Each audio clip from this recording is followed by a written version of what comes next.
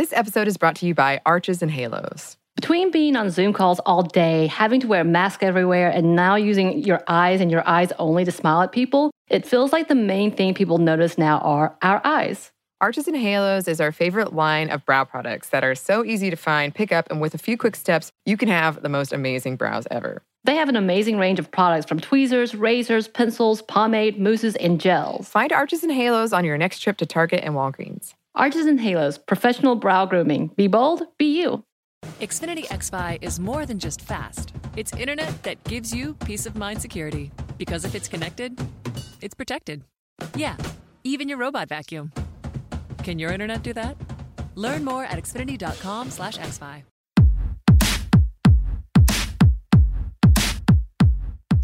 Hey, this is Annie. And Samantha. And welcome to Stuff Mom Never Told You, a production of iHeartRadio.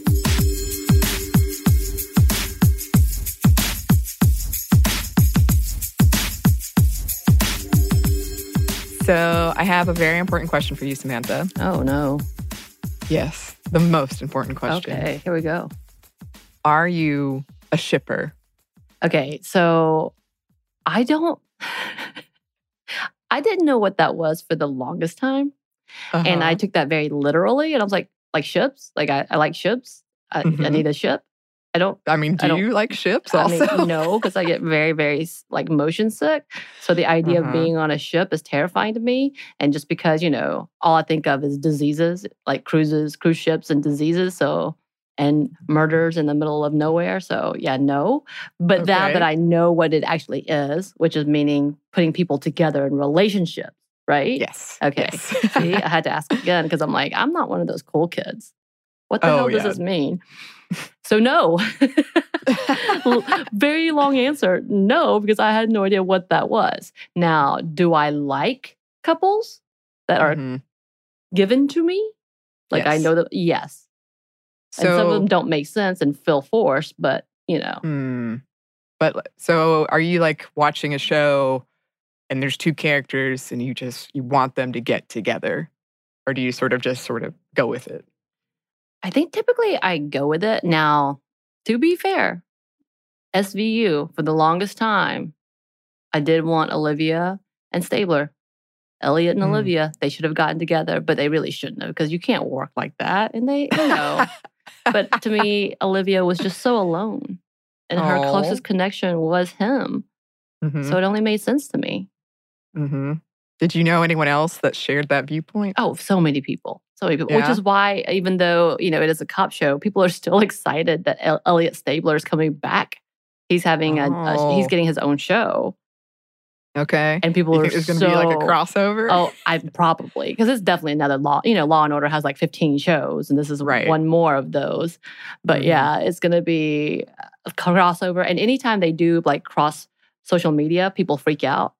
I am one of those people. It's true. One more follow-up question. Does this couple have a name? Like a ship name? See, that never happened in my generation. I don't think. Oh, really? That wasn't a thing. Who is the most famous couple that has? I don't know. I always think of Brangelina. Oh, yeah. There you go. Brangelina. So that is in my time frame. But I think that was just so dumb because I also was not team Brangelina. Okay. I was team Brad and Jennifer. I was too. So that helped. Like that just has a negative connotation to me. Okay. So obviously, since you're asking me these questions, you, and I know this because of your fan fiction, you ship pretty hard, don't you? It's so funny to me because, as I've said before, I am not a romantic person. Like, I don't watch rom-coms. It's not my thing. It's almost always my least favorite part of any entertainment because I'm just not into it. But recently, I don't know why, I have started shipping things. Yeah.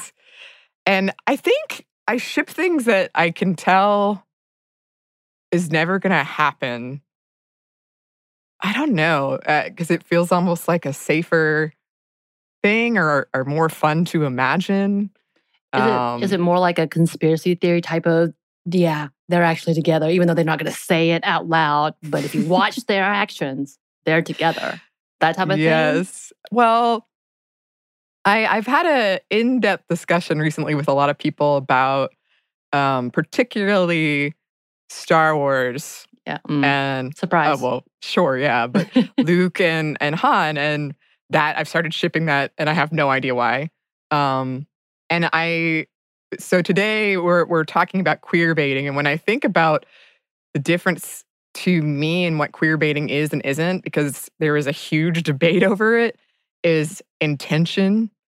And I don't feel like the writers ever meant for anybody to interpret that Han and Luke were going to be together. You know what I mean? Right. So it doesn't feel like a conspiracy so much as, but he rushed off into the blizzard on Hoth to save him in body heat. It's true. It's true. It's true. It's true. We saw it. I've seen it several times now. So many times now. Yes. You're the best. Thank you.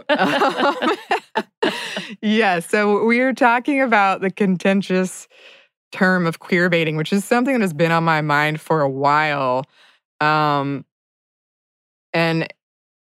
I have found myself falling into these relationships that get brought up in this conversation a lot. Dean and Castiel from Supernatural, Destiel is probably one of the biggest, if not the biggest, example given. Oh, is it? Oh, yes. Now, don't get me wrong. Before I even started watching it, and now it's one of my regulars now in my rotation. You did tell me this. This was the first thing you told me, and then when I was introduced to Castiel on the show, I was like, oh, there he is, and you're like, just wait. And then they even have an episode where they dedicate to the fact that is a theory. Yeah, the fan fiction episode, right? Yes. Yes. Yeah, they're probably the biggest example. And it's one of those things where, again, I'm kind of oblivious almost when it comes to romantic singles. Samantha, you know this. I just miss a lot of context a lot. Yeah. But the fact that I picked up on Destiel without the internet, I think that says something. I was like, these two characters, something's going on here. This is a little, I can see them getting together. Dean even says he loves him. Anyway, the signs are there, Samantha, the signs are there. Apparently. Yes. And then I got really caught up in Finn and Poe for a hot minute from Star Wars, which is called Storm Pilot. That's the shipping name for that. And I really wanted them to end up together. And I could go on such a deep dive, and I kind of did in our 2-part fan fiction episodes on why this whole thing is, why are we so eager, or at least some segment of us, to put 2 male characters together. I don't know if you know this, Samantha, because you're not in the fan fiction world like I am, but Slash, it just makes up a huge portion of fan fiction, and it's mostly written by women, and it's 2 men together. What's Slash? Is that what it's called? Yeah. Oh, okay. Because you indicate with the slash, so it would be Dean / Castiel. Yeah. Oh, see, yeah. That's not how okay. I'm glad you told me that, because I would have interpreted it as a different thing. Like they're the same person, one and the same, but not necessarily a relationship. And is either or. Okay. Yeah, well, I'm happy to share my fan fiction knowledge at any point. So, I feel like I could do a 10-part series on this, and I want to talk about it so much. But if I do it in a kind of a nutshell, I think one of the main reasons is there are more male characters. They're traditionally more well-developed. The male body is less politicized than the female body in a plethora of ways.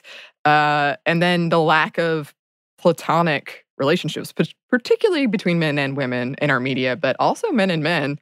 And so any type of closeness, I feel like we automatically interpret it as romantic, because it usually is. But the truth remains that some companies and creators tease a queer relationship and never actually give it. And it's become a hot topic of debate. And I've seen it in so many things. And oh, anyway, another piece of this, I know I'm seeing things, like I said, where writers didn't intend it, like in Han and Luke is the best example, because I just feel like there's no way they thought all these women would latch on to that. Right.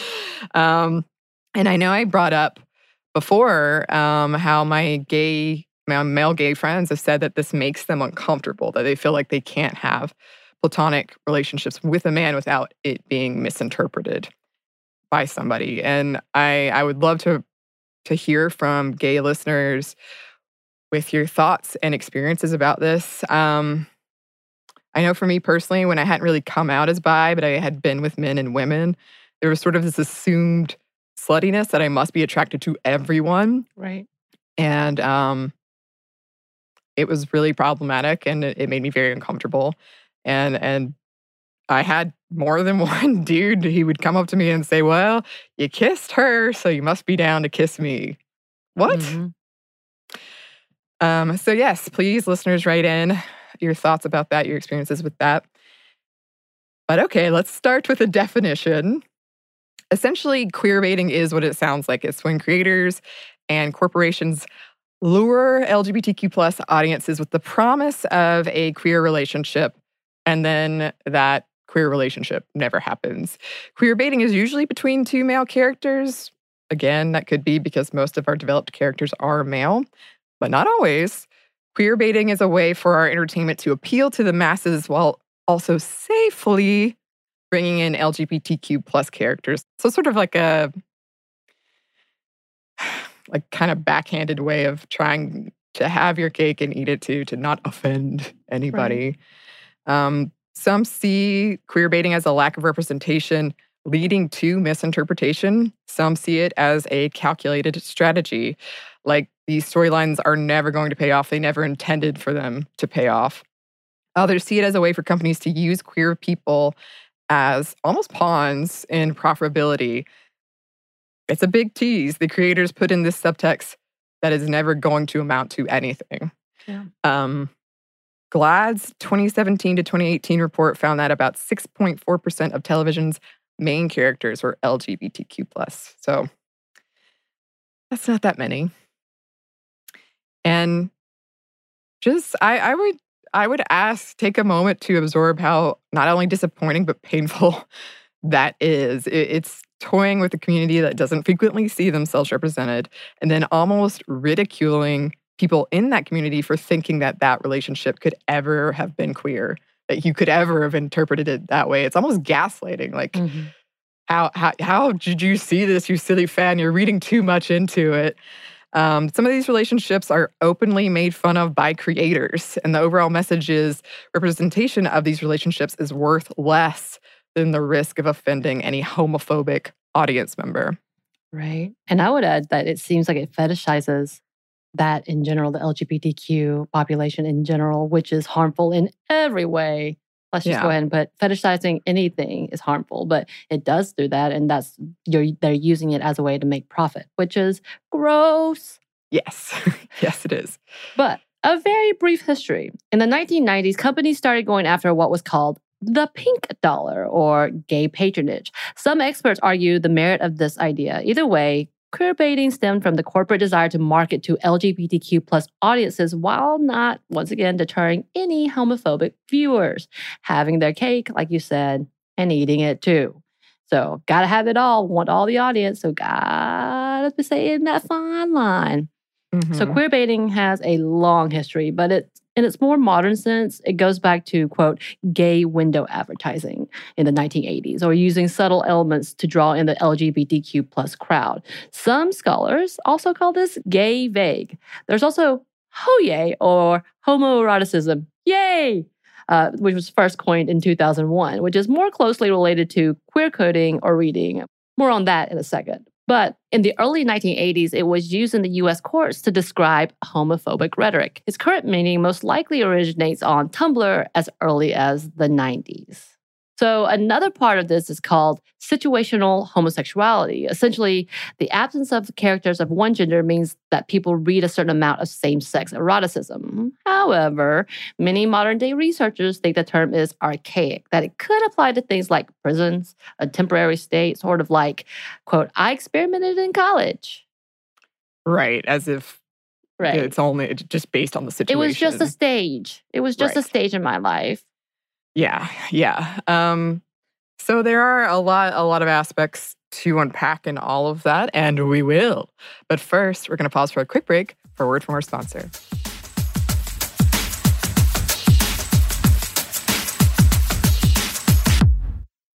This episode of Stuff Mom Never Told You is brought to you by HelloFresh. Get fresh, pre-measured ingredients and mouth-watering seasonal recipes delivered right to your door with HelloFresh, America's #1 meal kit. HelloFresh lets you skip those trips to the grocery store and makes home cooking fun, easy, and affordable. And while we're under a quarantine, I will say HelloFresh has so many recipes. It's been wonderful because it gets me out of my rut and I'm able to try new recipes instead of my same old, same old. And they offer contactless delivery to your doorstep for easy home cooking with the family, so you don't have to have those stressful meal planning and grocery store trips. Even better, HelloFresh's pre-portioned ingredients means there's less prep for you and less food waste.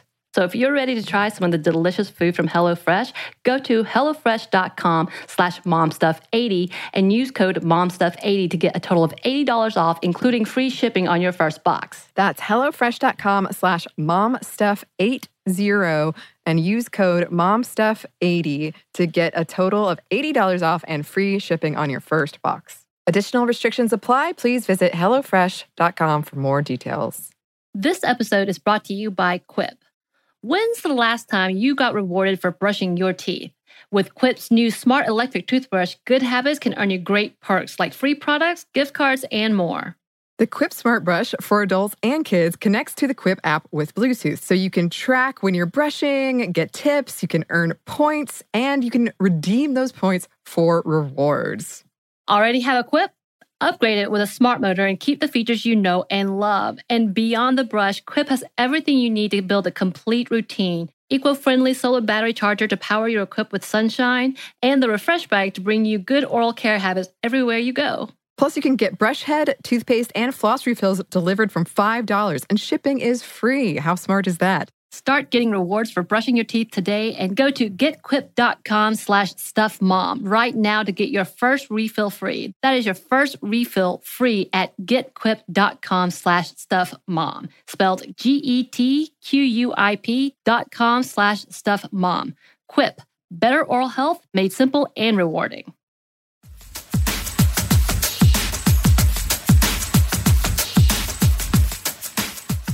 And we're back. Thank you, sponsor.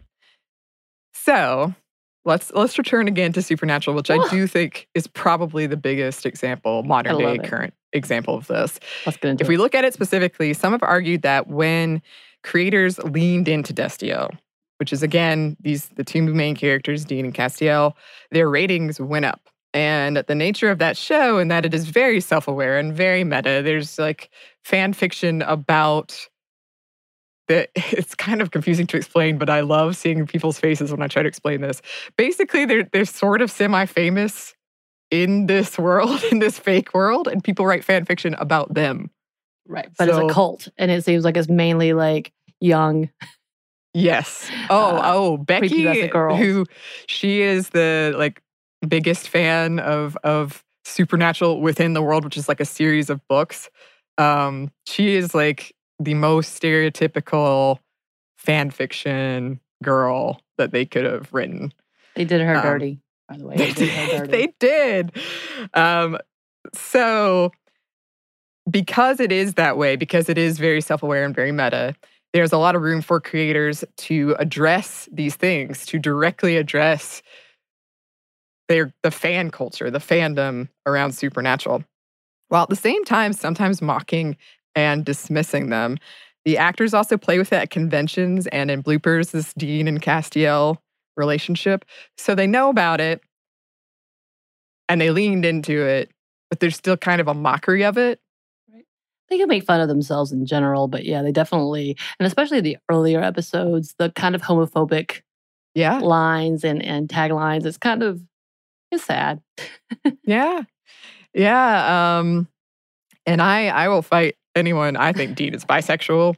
I don't care what the creators say, but that's my opinion.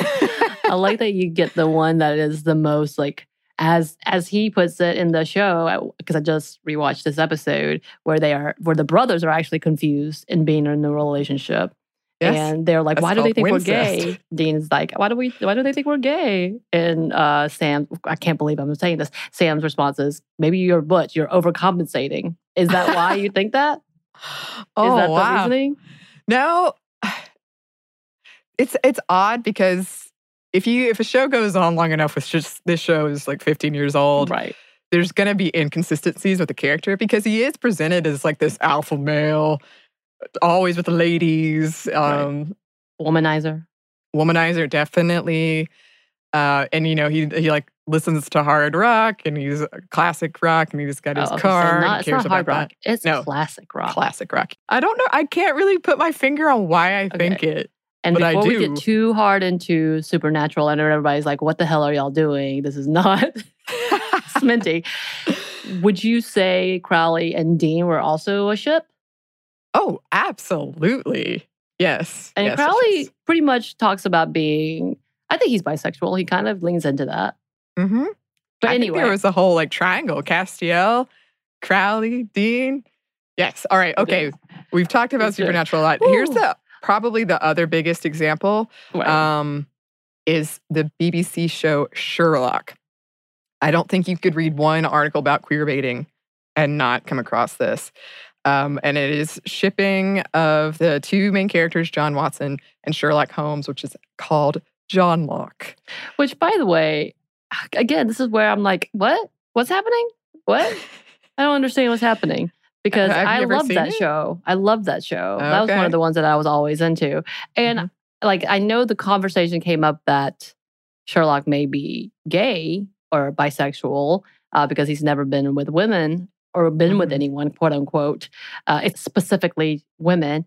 But I never, like, I know there's that underlying joke because they're always together. So everybody assumes they're together, which, by the way, once again, is kind of like, why can't they just be friends? Yeah. End of story. But yeah, I never saw that. It's one of those things where once you look at, and Samantha, believe me, you can find, GIFs, just pages of GIFs, like, see the proof. Once you see it, it's hard to unsee. They definitely stand way too close to each other a lot, like face to face. And I know, I don't really remember it. It's been so long since I watched it. But I know there was like Moriarty is sometimes criticized as being painted as like the evil gay trope. Right. Kind of like a disturbed individual. And I know there was something along with that people often point to. And yeah, as you were saying, I do see the point that because of the lack of representation, this is also, you could argue, very true about our society in the real world, where men aren't allowed to have these emotional, deeply platonic relationships without them being read as romance. The same's true for female characters. Again, I think, I know I mentioned it in a past episode. If Luke had in fact been a woman, I'm telling you, you would have been like, it would have been meant to be interpreted that way. People would read the relationship between John and Sherlock as romantic if one of them was male and the other female, or at least a lot more people would. Again, it boils down to, we don't have a lot of representation. We don't have a lot of diversity of stories being told and relationships and complex, nuanced relationships. And I think that's changing. But right now, we're just so desperate for these stories. So we're finding them where we can, or writing them. And I will come back to the importance of fan fiction and all this in a minute. And John Locke is a great example where there are all these in-show jokes that they're a couple that show acknowledging what fans want, teasing it, but then nothing happens. There are even references to Sherlock Moriarty fan fiction that are derided in the show. The creator, Stephen Moffat, went out of his way to say in an interview in terms of whether or not Sherlock was asexual. It's the choice of a monk, not the choice of an asexual. If he was asexual, there would be no tension in that, no fun in that. It's someone who abstains who's interesting. And he gets criticized a lot in this whole kind of his response to people wanting that. Right. Or seeing it. Because I've read interviews where he's like, well, I can't believe anyone would read it that way. And then I've read some where it's clear that he knows and is sort of making fun of it. Yeah. And he just doesn't care. Mm-hmm. Right. So there are also other shows in entertainment that include shows like House, The OC, Merlin, Riverdale, and Rizzoli and Isles, and among so many others. Solo, a Star Wars story too, by the way. Yep. Some classics. Yes, and I remember this because I remember it was so shocking to me in my very, very, very conservative household because I watched the show, Gabrielle and Xena from Xena Warrior Princess. I think that was the first, I was like, oh, what's happening? This is not, what? Then, of course, we have the Madonna and Britney kissing at the MTV Music Awards. I think that would be definitely one of the big queer baiting things because there was a lot of controversy of like, what is this? Why are you doing this? As well as people always forget that Christina Aguilera was there too, and she kissed her. I don't know if you knew that. They were both on stage with her.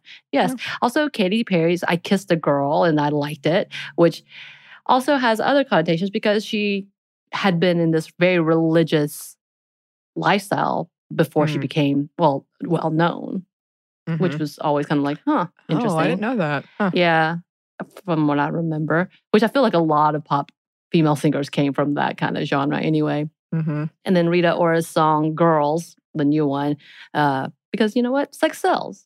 And there was that huge debate about why they're doing all of this or why it's such a new fad, it seems. And the capitalization of pride, companies are getting in on it. And as we've seen, when you get sponsored in a pride parade, it's really kind of weird. Essentially doing the same thing, not actually committing to representation, but wanting queer patronage. Yeah, and I mean, I've seen a lot of argument about this with like kind of the annoyance with companies that just are like, here's a rainbow-colored cupcake, happy pride. Right. It, there's debate, at least that's happening, and companies are appreciating the importance of it, but it feels so like superficial and shallow. What else are you doing? Right. I mean, that kind of goes hand in hand with the Black Lives Matter movement, and like people do the one black tile, and like, wait, but your company is not showing that in your hiring processes and all of this. Yes. And it's the same way. You're showing this pride flag. Do you have representation in your company? Have you had it? Do you actually acknowledge that that needs to be a part of your diversity? Hello?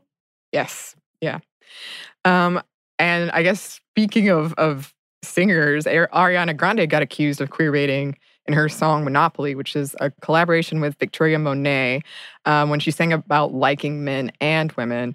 Taylor Swift's video, You Need to Calm Down, of course, caused a huge debate about where was she before this, and it's sort of,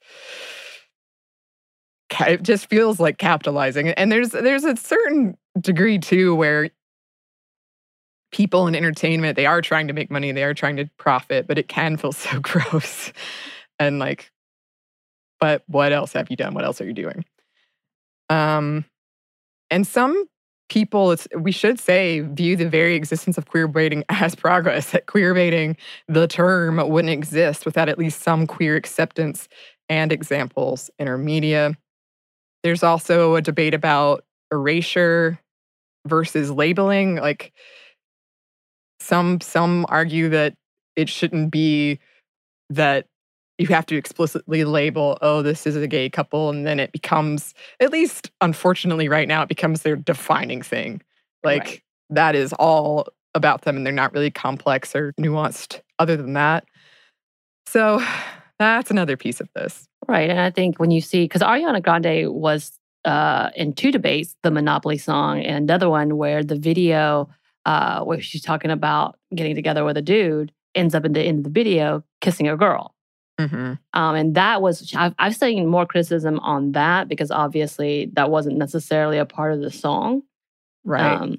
And then you have Monopoly where people felt like she actually came out as bi or pansexual and people celebrated that. So it's really interesting to see the two levels of like, okay, who and what dictates if this should be celebrated or if this should be condemned. Right. And I mean, interesting conversation. It does come up in a lot of things we talk about where it's always important to remind yourself no community is a monolith, and there should be healthy debate, and that's good. I do think it's good that it's happening, but yeah, you can see it definitely in things like that with Ariana Grande. Right. There's also a difference between queerbaiting and ship teasing. Ship teasing, which I didn't know until just now, is different because at least one person in question is canonically queer. Also, there's a problem with only defining relationships through physical things like sex. I.e., it's queerbaiting if a same-sex couple doesn't have sex, but are clearly together in other ways. Yeah, that's caused a lot of debate too well, we never saw them have sex, but there are other ways to be in relationships.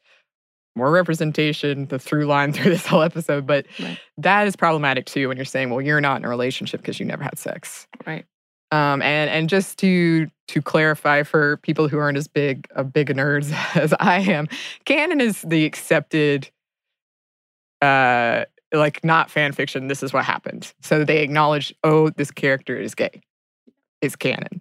Instead of me being like, but Dean, and he's bisexual, and it's just me. And a lot of other people, but not creators. So queer coding is also a different thing. And this I didn't know about until we did this episode. Mary-Kate McAlpine over at Medium wrote about Hot Fuzz in particular, and I got to watch it for the first time. It was some of the best research I've ever had. So this is the Simon Pegg, Nick Frost film, which was a 2007 action comedy that was the second in the so-called Cornetto trilogy. In the editing of the script, they got rid of the love interest, the female love interest, and made the conscious decision to leave in those scenes with the overlying romantic interest between the two male characters. Or at least it can definitely be read that way. And one of the creators, they've acknowledged it, celebrated it. They're all for you shipping it. And they never... One thing that makes this example in particular different is they never make fun of. There's never the moment of like, "Are you two gay?" or something. Like it's just not mentioned. So that is queer coding. This to say, queerbaiting sometimes gets leveled at fandoms where the relationships don't go the way fans want, which I feel like happens a lot, especially towards the end of a series. Yes. Oh, yes. There's some contention around whether we can assume what the creators intended and what we wanted. And that was worsened when creators and actors played into the trope and people saw an evil plot. I had to do it that way. Sorry. Ships can be a very risky business. The question becomes, are we queerbaiting ourselves? Are we so desperate for representation and we're seeing it where it isn't? And are we dismissing canon couples because we want to ship another couple so badly and we'll see no evidence otherwise? Annie, do you? I think I'm a very flexible, I could admit, I don't know, I'm not very possessive or controlling, which I think is the way to be of entertainment. And I'll be like, you know what? I can recognize it was never meant to go this way, but it's fun to think about. Yeah. And by the way, some call this slash goggles. Yes. So fandoms can be very... protective of stuff that they care about, and there can be a level of like infighting and gatekeeping and entitlement. And I know for some people you're thinking, what? Because I feel you probably won't encounter this unless you do go online and look up fan fiction or forums or whatever. But believe me, it's there. And people will, like one of the most prominent examples to me is people, at least in the fan fiction world, really don't like Ginny Weasley. And they'll think you're stupid for even thinking they should be a couple because they so badly wanted things to go a different way. And that's different from queerbaiting. And so some people believe we use queerbaiting way too much for we really just wanted things to go a different way. Right. And they didn't. I mean, people had a hard time. They really wanted Harry and Hermione to be together. They did. My mom wanted that too. And that was one of the cutest things because she's also not like she doesn't ship or I was just surprised when she said that. She was like, I thought they should have ended up together. Well, they kind of changed the relationship between Neville Longbottom and Luna Lovegood from the books to the movies. Because in the books, they don't ever get together. But in the movie, they do. Yeah, I think they do get together, but it's like not, it's not in the books. Like you would have to read something else somewhere. Well, you would hope that it would be that, but they actually made it happen in the books. And I feel like that's definitely something that was a fan hope more than it was actually written. Oh, well, and that's an interesting point too of like fan service. And I mean, Star Wars comes up in so much of this because it is this huge, as we talked about, this huge franchise. Right. And so like there was a debate around the same-sex kiss at the end of the newest one. And some people were like, well, celebrating it. Other people were like, that is so, we don't even know who those characters are. Like, so there is that aspect of it too. There's a lot to unpack here. So many things. But before we can do that, we have to take one more quick break for a word from our sponsor.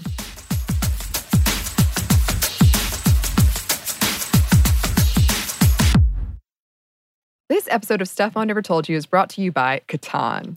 This summer looks a lot different than most. We're staying at home for the most part, and many events we usually look forward to are canceled. We find ourselves looking for new activities to enjoy at home. Catan is a board game for 3 to 4 players, ages 10 and up. Although many younger kids can play with initial adult guidance, it's a great way to keep families engaged and off screens, even if it is just for a little while. And those opportunities are hard to come by. Unlike the roll your dice, move your mice games, this is a little different. What are your experiences? The first time I played Catan was at our office game night. And it was so fun. It was quick to pick up. It was easy. It was social. We made it really competitive because we're a competitive group, but you don't have to. And what I thought was just going to be a short game among friends turned into an epic game night that we shall remember forever. Hours we played, hours. And yes, I lost, but I had fun. You had fun. Well, obviously it keeps you really social. And like you said, it is really easy to pick up, which is really nice right now. This year is the 25th anniversary of Catan. Get Catan at catanshop.com/mom. Listeners of the podcast get 10% off the original base game Catan by using the promo code MOM at checkout. Offer not good on other Catan titles or merchandise. This episode is brought to you by Arches and Halos.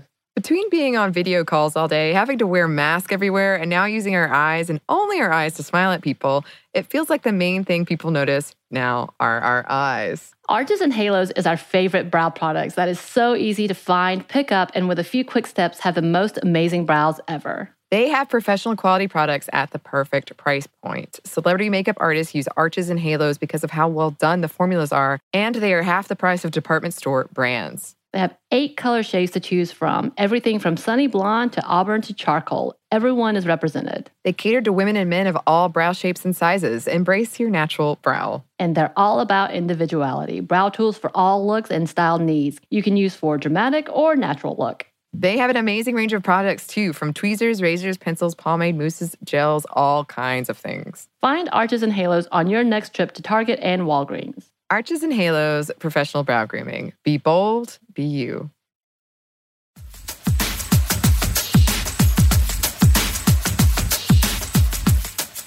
And we're back. Thank you, sponsor.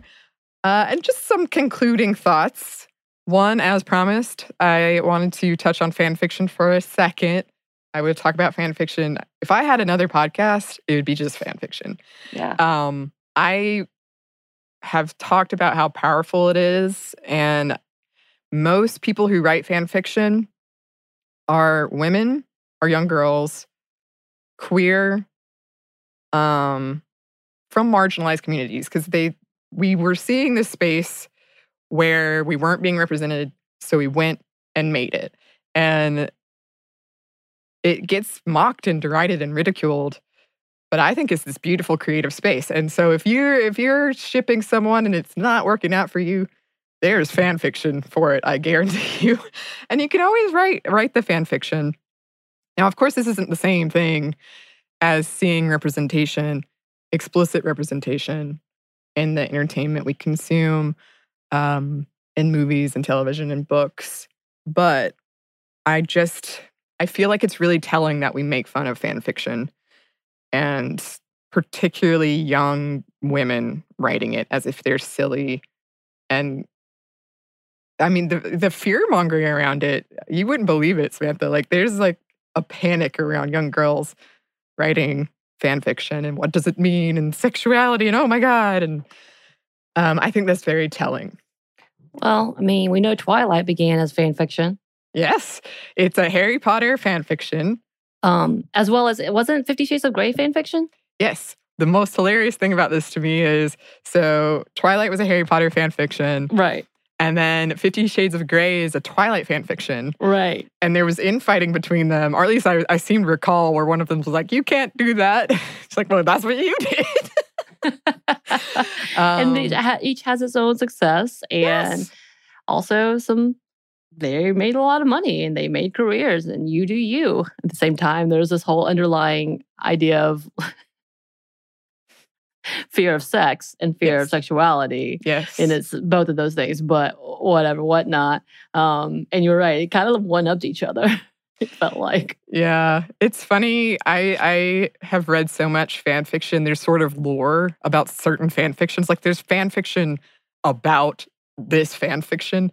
And I knew that one that got turned into Twilight. I never read it, but I remember seeing it. Oh, really? Everyone kind of knew about it. And then there's a whole, like, supernatural fan fiction universe where people have taken characters created in that universe and written about them. So, well, that was whole Becky. Like, she made a career yeah, of being a fan fiction writer. Yeah, and that's actually easier to do than you might think these days. The copyright part can get interesting, but and I would also say, because some people have been like, well, write your own thing. Like, don't take someone else's idea. It's a hobby. It's not like, if you like to play soccer, I'm not going to tell you, well, go professional then. Like, you're wasting your time. Right. It's a hobby.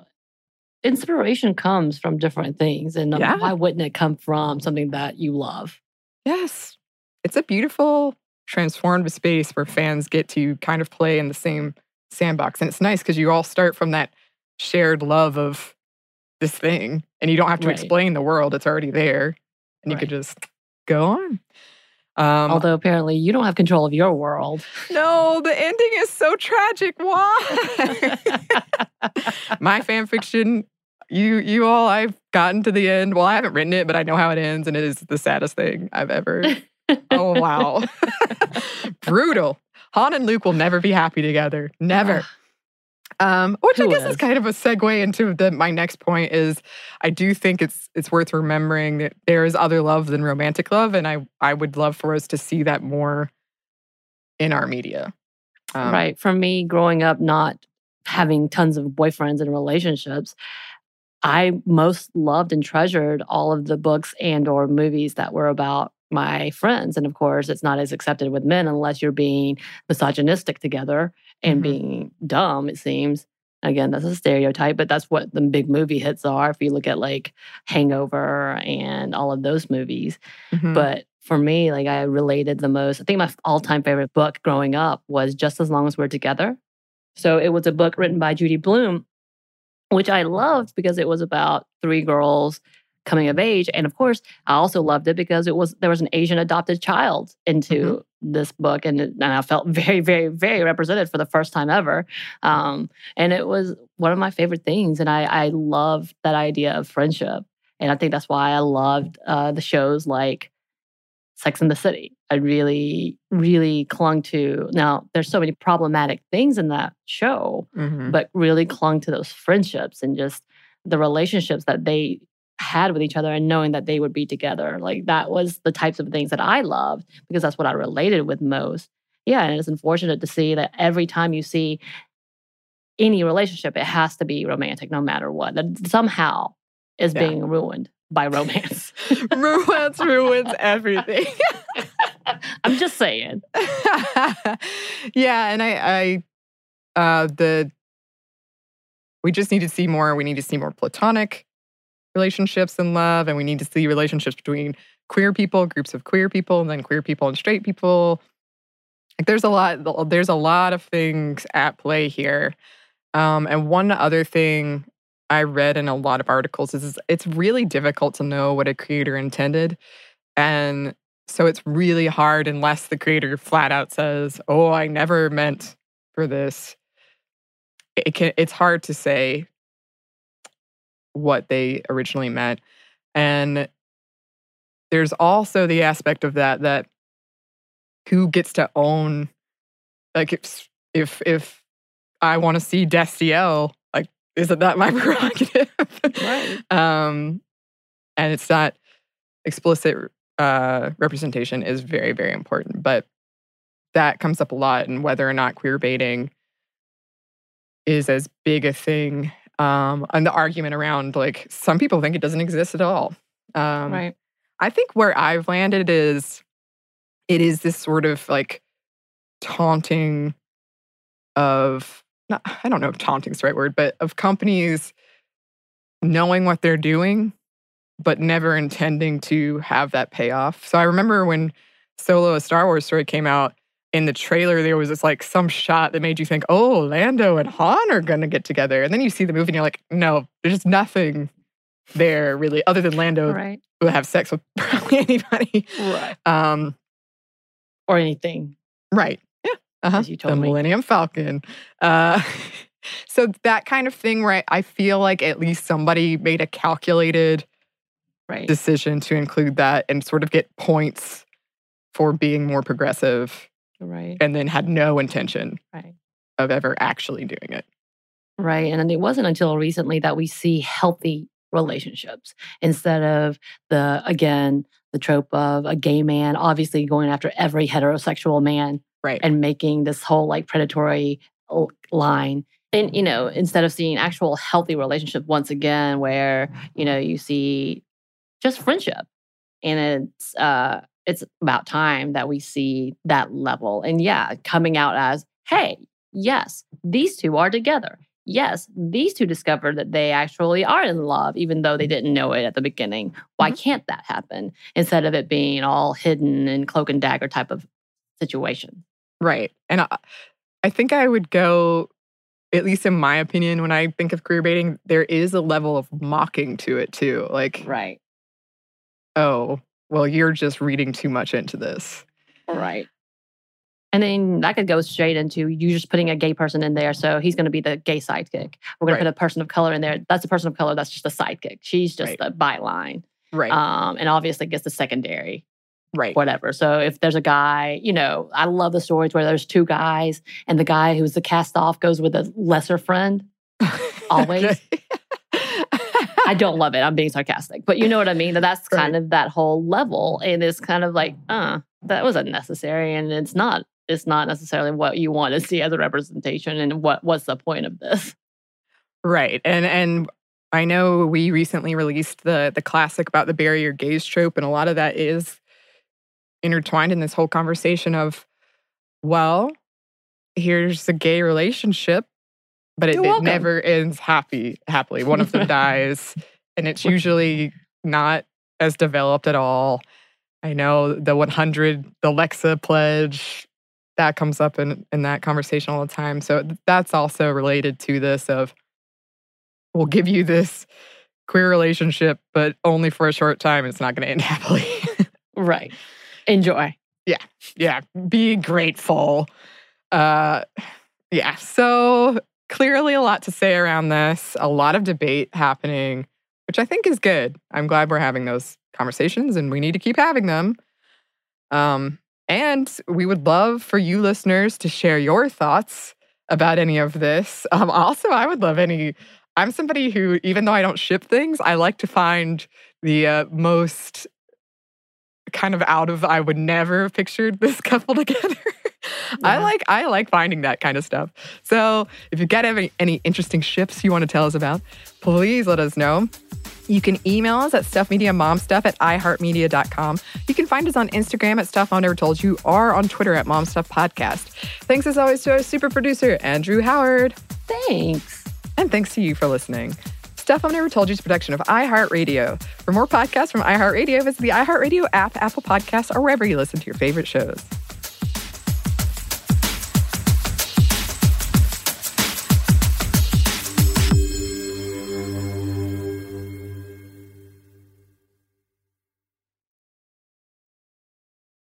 Hi, Pete Buttigieg here. Maybe you know me as Mayor Pete. We know that this, the first year of the 2020s, has been one of chaos and anguish, but I believe now is the beginning of America's deciding decade, a time that will present leaders and all Americans with decisions that will shape life in this country for the rest of this century. In my new podcast, I'll be talking to people from every field whose ideas and actions will shape the era that is about to begin. I look at everything through a racial lens. Is this going to perpetuate systemic racism, or is it going to help dismantle it? Well, the rest of the country and elected officials have to start doing that. They have to know what systemic racism is. When people protest in a country, that means they still love it enough because they still believe change is possible. I have hope that we are actually going to figure out how to allow people to be free-hearted, free thinkers. Listen to The Deciding Decade on the iHeartRadio app, Apple Podcasts, or wherever you get your podcasts. Paper Ghosts is a true crime podcast that investigates the search for the person responsible for the abductions of 4 missing girls in neighboring New England towns. For more than 50 years, each case has remained unsolved. Every day is like being lost in limbo. I pray every day that we find Lisa so we can go on. It wasn't until this past year that things took an unexpected turn. A breakthrough. Answers to decades-old questions and witnesses finally ready to talk. I know that that's the person that was there. I can describe what he's wearing. I can smell him a mile away. Jesus, Mary, and Josephine, I hope that's not a grave for many. Oh, you know what? I think it is. Listen to Paper Ghosts on the iHeartRadio app, Apple Podcasts, or wherever you get your podcasts.